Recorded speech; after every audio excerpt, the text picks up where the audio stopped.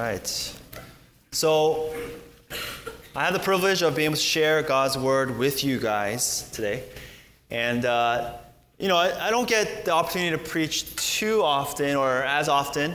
And so when I do, I like to tell a story. Sometimes get to know me a little bit better. And I realized a lot of it was from, a lot of stories I share is from my childhood, but I don't know why. But anyhow, one of my greatest achievements in life, this might be kind of sad if you think about it this way, but it was in 7th grade, right?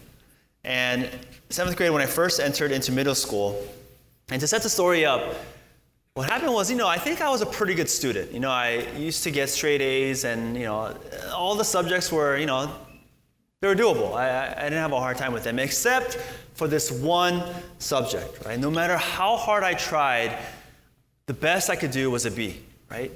No matter how hard I tried, the best I could do in this subject was a B. And maybe you guys have encountered this struggle like me, but this subject was PE. And you might be thinking wow, how skinny was Pastor Paul back then? But anyhow, I couldn't get better than a B. Now, before you judge me, the reason why is because of this. Our coach or our PE teacher was old school, right? And so if you wanted an A, you had to earn it. And the way you earned it was that you would go through a series of tests, and you would have to pass all the tests. So there were 4 things. You had to do push-ups, pull-ups, sit-ups, and mile time. And if you did well enough in the mile, I think it was 7.5 minutes. If you ran the mile in 7.5 minutes and under, you got an A. If you did something under that, you would get a B and C and D and F correspondingly, right? And then there was push-ups. If you did, 50 push-ups, you would get an A, 40 B. It was like that, and sit-ups and pull-ups. Now, I did okay. I got A's in push-ups, sit-ups, and the mile time, but I could not do a single pull-up. My skinny arms could not lift my skinny body. And because of that, I would get an F. And if you averaged the 3 A's and the F, I would get a B, right? And so this was a really big struggle for me. And yeah, right, it's a lot harder than you think, right, to get that A. But what ended up happening was, you'd get that report card at home, and I'd have to explain the situation why I was getting a B in PE. And I told my parents, and they said, okay, so what we're going to do is we're going to get you a pull-up bar. So they got me a pull-up bar. It's like one of those perfect pull-up bar things that you put along a doorway. And we put it in between the living room and the kitchen. And I was determined. I had this single track mind that I was going to do a pull-up by the end of the semester, right? And so every time I walked to get something to eat, I would hang on it. As I was walking back to the living room to watch TV, I would jump and just hang as hard as I can, to keep my chin up, to get my strength. And I would do this over and over and over again, even when I was discouraged, when I'm never going to do a pull-up, even when I was tired or when I had to study, whatever it was, I would always make the effort to try and do a pull-up. I was focused, right? I was dedicated to this task.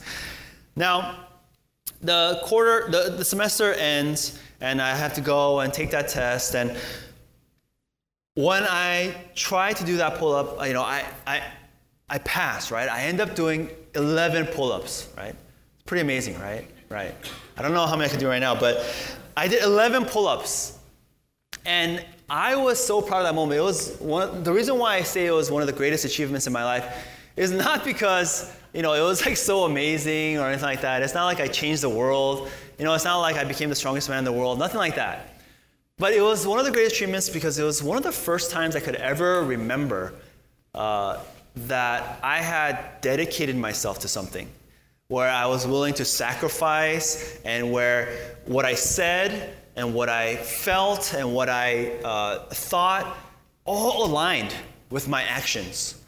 And so I had this single track, mind, heart, soul, and strength, and I was dedicated, and I succeeded, and I accomplished it, right? That's a pretty good accomplishment. Now, for you guys, maybe you guys can relate in a similar way. I don't know if you guys work out. Maybe you guys have I just want to get to a certain weight, or I want to have abs, or I want to run this marathon or this 5K, or whatever goal you might have. you have to sacrifice. You have to dedicate yourself, train, watch what you eat, whatever it might be, and you have to try and accomplish that goal. Or maybe you have a degree that you want to finish. Or maybe you have a project at work that you're trying to accomplish. And sometimes it requires those sleepless nights, right? Where you just have to stay up all night to focus on the project, to finish this final, whatever it might be. And you sacrifice spending time with friends, you sacrifice all these different things, but at the end of it, when you accomplish it, it's even sweeter. It's more satisfying because of the amount of sacrifice that it required, right? Because of how difficult it was. If you're saving some money to purchase something, you're sacrificing going out with your friends, or you're sacrificing the delicious things that you could eat so that you can buy and purchase something. And there's something very gratifying about the single-minded focus, where your heart, your desire for something, your thought and your words and your actions are all aligned in one. Well, the reason why I share this is because in the book of James, or the letter of James, this is what James is after. He desires for a people to not be fractured, to not be a people who compromise, but to be one in their heart, mind, soul, and strength in their pursuit of obedience to Jesus.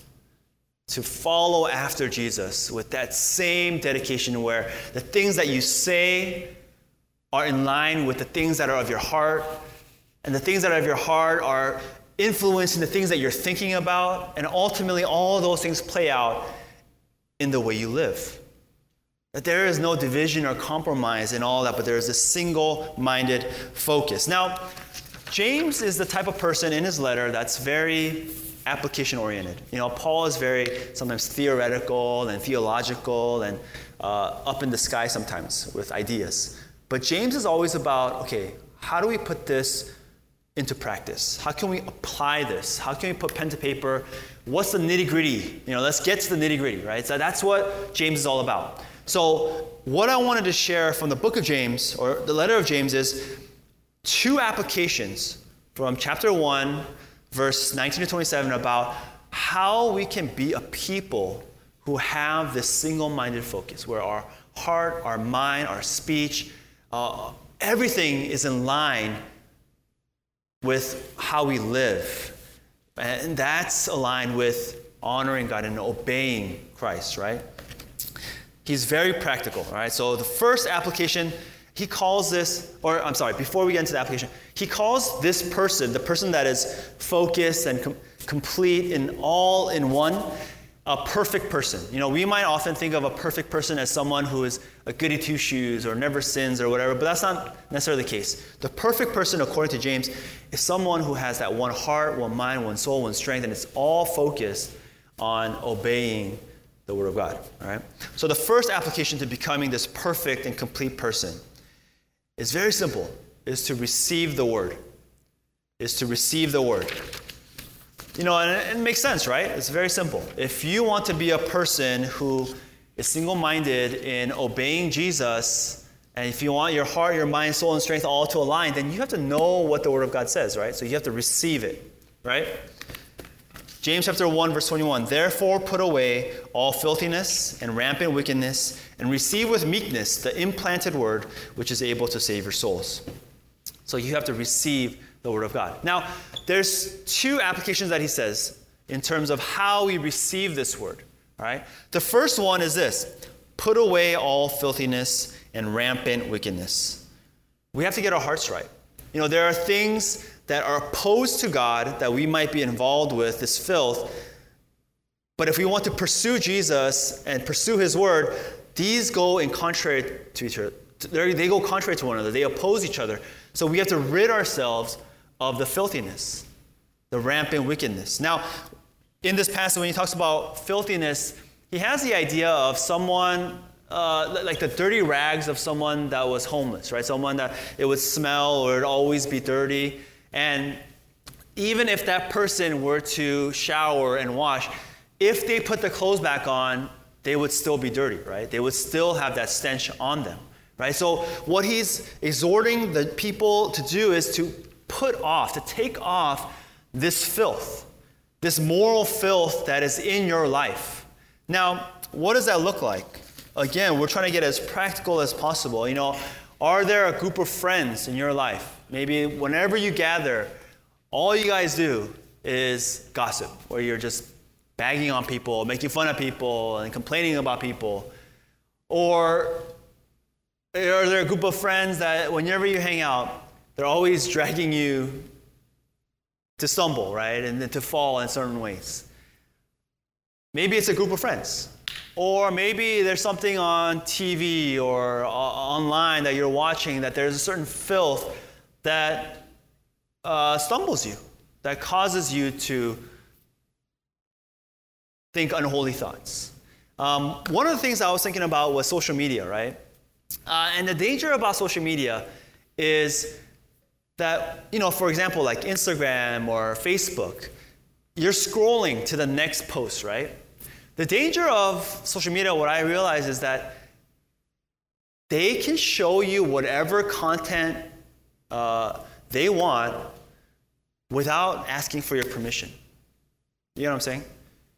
The next post could be a post that causes you to stumble, but you literally had no control over what post it was going to be.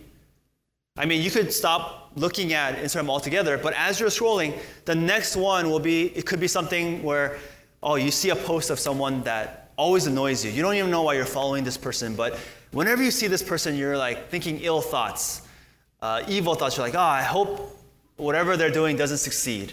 Or you're saying, I hope, this person's car, the new car that he buys, he gets into an accident, but that he doesn't die or anything, but just that he gets into an accident, right?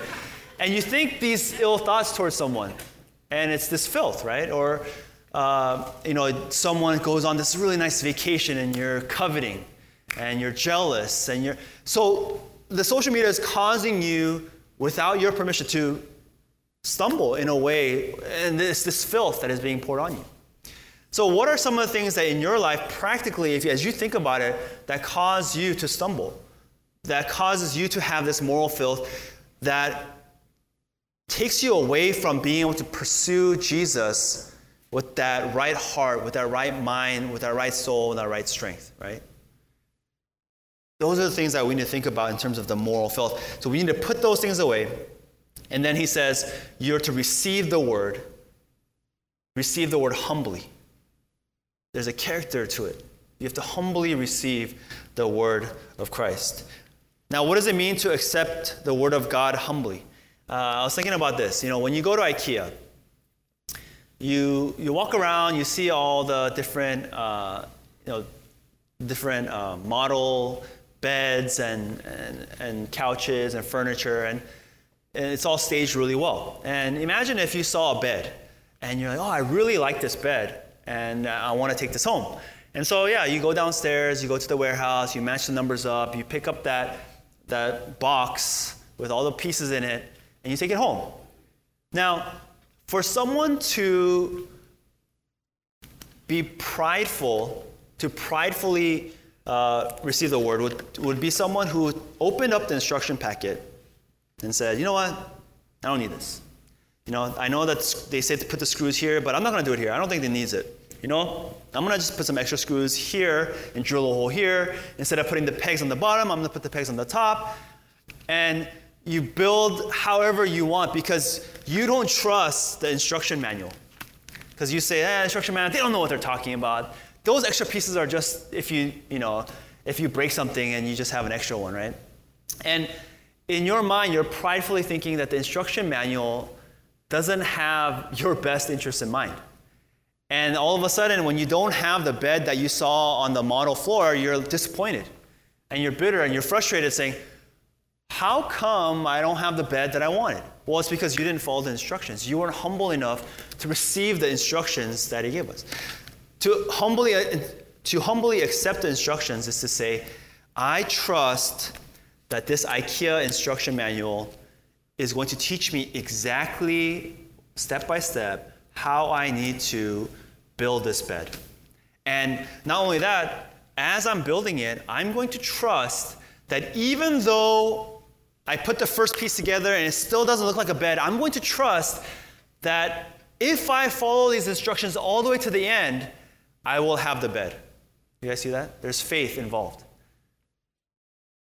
what James desires for us as we humbly receive the word is that as we come to the word, that we would hear it, that we would receive it, that we would understand that this is God's instruction for our lives, that if we carefully obey this, that he has our best interests in mind. It doesn't mean you're going to make $1 million or be successful, but that he has his plan for you that will be worked out as we obey his word. And throughout life, as you're obeying his word, you'll face trials, you'll face hardships, and you'll say, God, I'm following you. Why am I going through all this? And yet, like the guy who's building the IKEA bed, you might not see the whole picture at first, but you trust in the instruction to say, it doesn't look like it right now, but I know that at the end of the day, it's going to be the bed that I expected. That my spiritual life and all that in the end will be completed as God desires. And it requires faith to know that and to work through that and to humbly receive the word of God. So that's the first application, okay?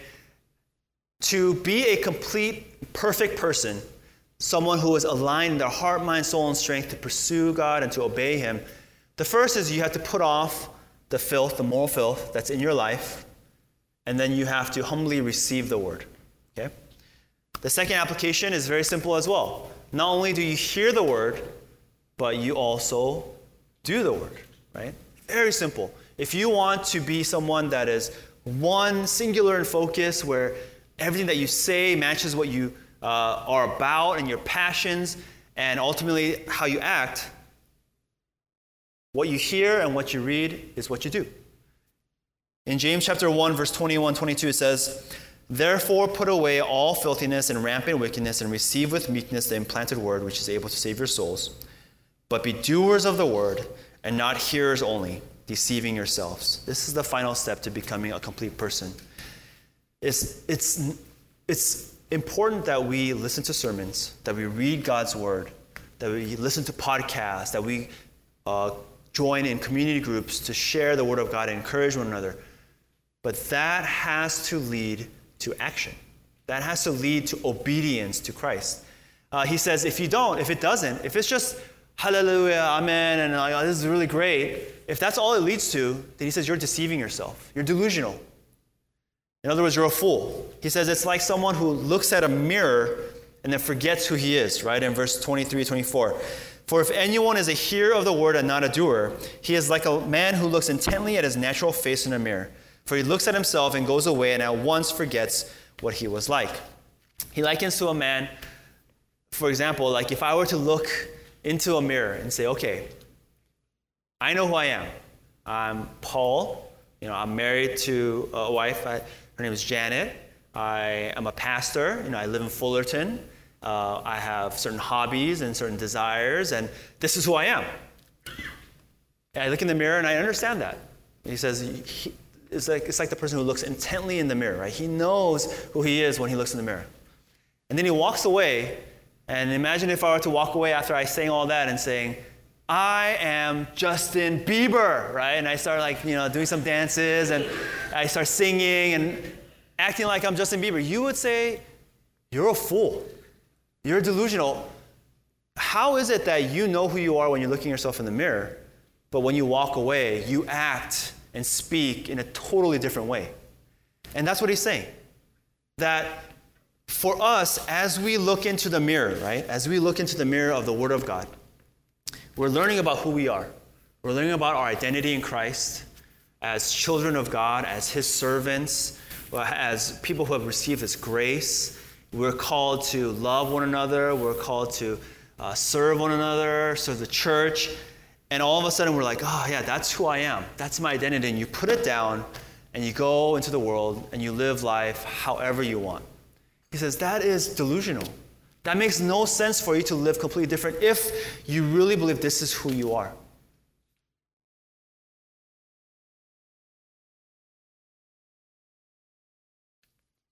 So he calls us to be a people with one heart, one mind, one soul, one strength, to be single-minded, to be single-focused in our hearts, desires, passions, to pursue God, to obey God, and to act on it, to live it out. Now, again, he goes even more practical here. He says, let me give you 3 ways that you can even do that, right? In James chapter 1, verse 26, 27, he says, if anyone thinks he is religious and does not bridle his tongue but deceives his heart, this person's religion is worthless. Religion that is pure and undefiled before God the Father is this: to visit orphans and widows in their affliction, to keep oneself unstained from the world. So he gives 3 practical applications. He says, control your speech, the way you talk. He says, to love and serve and help those who are in need. And then the last one, he says, to keep yourself unstained from the world, to not fall into sin, to be holy. And, this is so important because this is what James is addressing for the people that he's writing to, and even for us. They were a people who were compromising in their hearts. They were fractured in their lives. We talked about we want to be a whole person who is complete, and that we're one in everything that we do. These people were compromising. They were contradicting even in their very own hearts, where they'd say, I love Jesus Christ, I profess and I worship him, and then with their mouth they would do one thing, and then when they turn around they would say and gossip and curse others.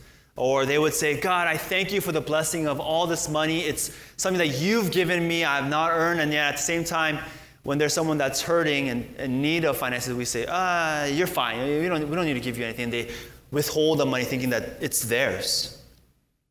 And, even for us, if we're honest with ourselves, there are moments when we have great success stories, right? When you're on the mission field and everything is working, where your heart, your mind, soul, your goals, everything is in a line and you're working towards it and it feels so good, so satisfying. Maybe it's on a Sunday, or maybe you're at home and you're doing your quiet times, and everything is it's so satisfying because your heart, your mind, soul, and strength is all focused on obeying Christ. But if we're honest with ourselves, we probably have more spiritual failures than we'd like to admit, right? Where maybe our minds know the right thing to do, and yet our lives, our actions don't do that. Or maybe even at church, where we're serving and our actions are doing the right thing, but our hearts are complaining and saying, hey, why isn't this person doing anything? Or prideful, saying, why, look at all the things that I'm doing here. God desires a heart, a mind, our speech, and actions that are one, that are whole, that are solely after Jesus Christ. And yet, even for us in our lives, we have to admit that there are big inconsistencies in our character. We're fractured in a lot of different ways. And oftentimes when we think about that, it's discouraging, right? Sometimes it's frustrating. And sometimes that leads to apathy, where you're just like, you know what? It's too difficult. Sometimes you just say, you know what? It's so stressful to think about all the things that God's calling me to do, and now I have to do them, and I don't do them, and I'm guilting myself, and I don't like that, and you just say, you know what? Forget it. I don't even want to deal with this then. And you forget about it. In the midst of all of that, typically in a sermon like this, and typically in a Pauline letter, a letter that Paul writes, he would say, guys, in your failures, it's okay, because Christ died for you. Even though you can't be perfect, Christ himself was perfect, and he walked this life, he lived the perfect life, and now his perfect life has been given to you through his death and resurrection, so that now you don't have to live the perfect life. Now you can receive in faith his perfect works, his perfect life, and now you can be saved. And that is an amazing truth, right? We would quote something like 2 Corinthians chapter 5, verse 21. For our sake he made him to be sin who knew no sin, so that in him we might become the righteousness of God. Jesus Christ has given us his righteousness, his perfect word, so that we could be saved. And that's so encouraging, right? The Apostle Paul, he kind of reminds me of my mom when I was trying to do the pull-ups. Because when I started doing the pull-ups, obviously I couldn't do anything, and she would see me just hanging on the pull-up bar, very sad. at the same time, I knew that she still loved me, right? I knew that her love for me, her care for me would not wane if I couldn't do a pull-up. I knew that if I didn't do a pull-up, it's not like she wasn't going to stop feeding me, right? It's like, no food until you do it. It's nothing like that, right? I knew that she would love me, that she would care for me, regardless of however many pull-ups that I would do. That's the Apostle Paul. He's encouraging us, sharing with us who Christ is and what he's done for us, that it's not about our merit, that he still loves us no matter what we do. Now, James was probably more like my dad, though. Because my dad, once he found out that I couldn't do a pull-up, he said, okay, well, we got to fix this. We got to go to Big Five. Got to get one of those pull-up bars, and you got to do it. And he was pushing me. He was reminding me. He was asking me. He was encouraging me to do the push-up, to do the pull-ups. And at the time, that's what I needed, that encouragement and exhortation, the challenge to do it.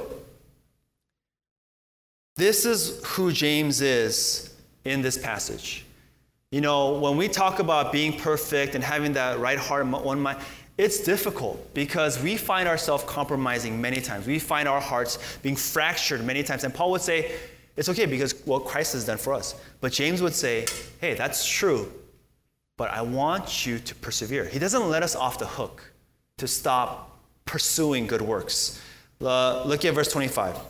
But the one who looks into the perfect law, the law of liberty, and perseveres, being no hearer who forgets, but a doer who acts, he will be blessed in his doing. The one who perseveres, right, in doing good works. Meaning it's not going to be easy, but he will persevere. This is similar to the language that Pastor Sam was talking about in 2 weeks ago in chapter 1, where he talked about trials. And so he says, in those trials, remain steadfast, right? You learn how to become steadfast in trials. In the same way, James is painting a picture that the Christian life is not going to be easy. He says you're going to face trials. You're going to be challenged to do good works, but it's not always going to be easy. And yet you're called to be steadfast, and you're called to persevere. I think sometimes we might have been deceived into thinking that the Christian life, once you accept Christ, everything's going to be easy, right? That everything's a bed of roses, and you're going to be so much in love with God that everything you do is going to be so easy, right? Even sacrificing and praising, everything is going to be so simple to do. And there are moments like that. But until we enter into heaven, it will be a grind. That's what James is saying. You actually have to persevere. That even in those hard times when you don't want to, that you do it. Even when in the mundane things, the day-to-day things, right? Because it's easy to do the grand things, right? It's easy to, do one big thing, and after that to say, okay, that was my thing, and from now on I'm just going to live the life the way I want. But to say every single day, moment by moment, I'm going to obey the word of Christ. That's the difficult thing. And it says to pursue it. Because James knows that this is best for us. Just like how I was sharing, when we're building that IKEA bed, in this moment, it's not fully finished, but we know that in the end, we're going to have the bed that we desire, right? At the end of our lives, when Christ returns, God promises that our bodies, our lives will be glorified, that we'll have new bodies. And in that moment, our heart, our mind, our soul, our strength, everything will be aligned. That there will be no more compromise, that our hearts will be whole, that there will be no divergence or fractured lives. It's not like we'll do this and want to do this. Everything that we do, we'll want to do, and we'll think about doing, and we'll speak about doing. And that will be honoring Christ and pursuing Him when Christ returns. Now, as believers, if that's our hope, right, and that's what we're waiting for, that should be what our lives are about today, right? It doesn't make sense if you say, oh man, I can't wait till I'm perfected, where I'm not sinning anymore, where I'm obeying God, and all my desires are gone. And then to hope for that, and then yet in this life here, just say, I'm just going to live the life however I want. That makes no sense. That's the delusional person, right? If this is what you're hoping for, that life starts today. To pursue after Christ, that wholeness And yes, it will be difficult, and yes, we will fail over and over again. But James doesn't let us off the hook like Paul does. He says, we must persevere.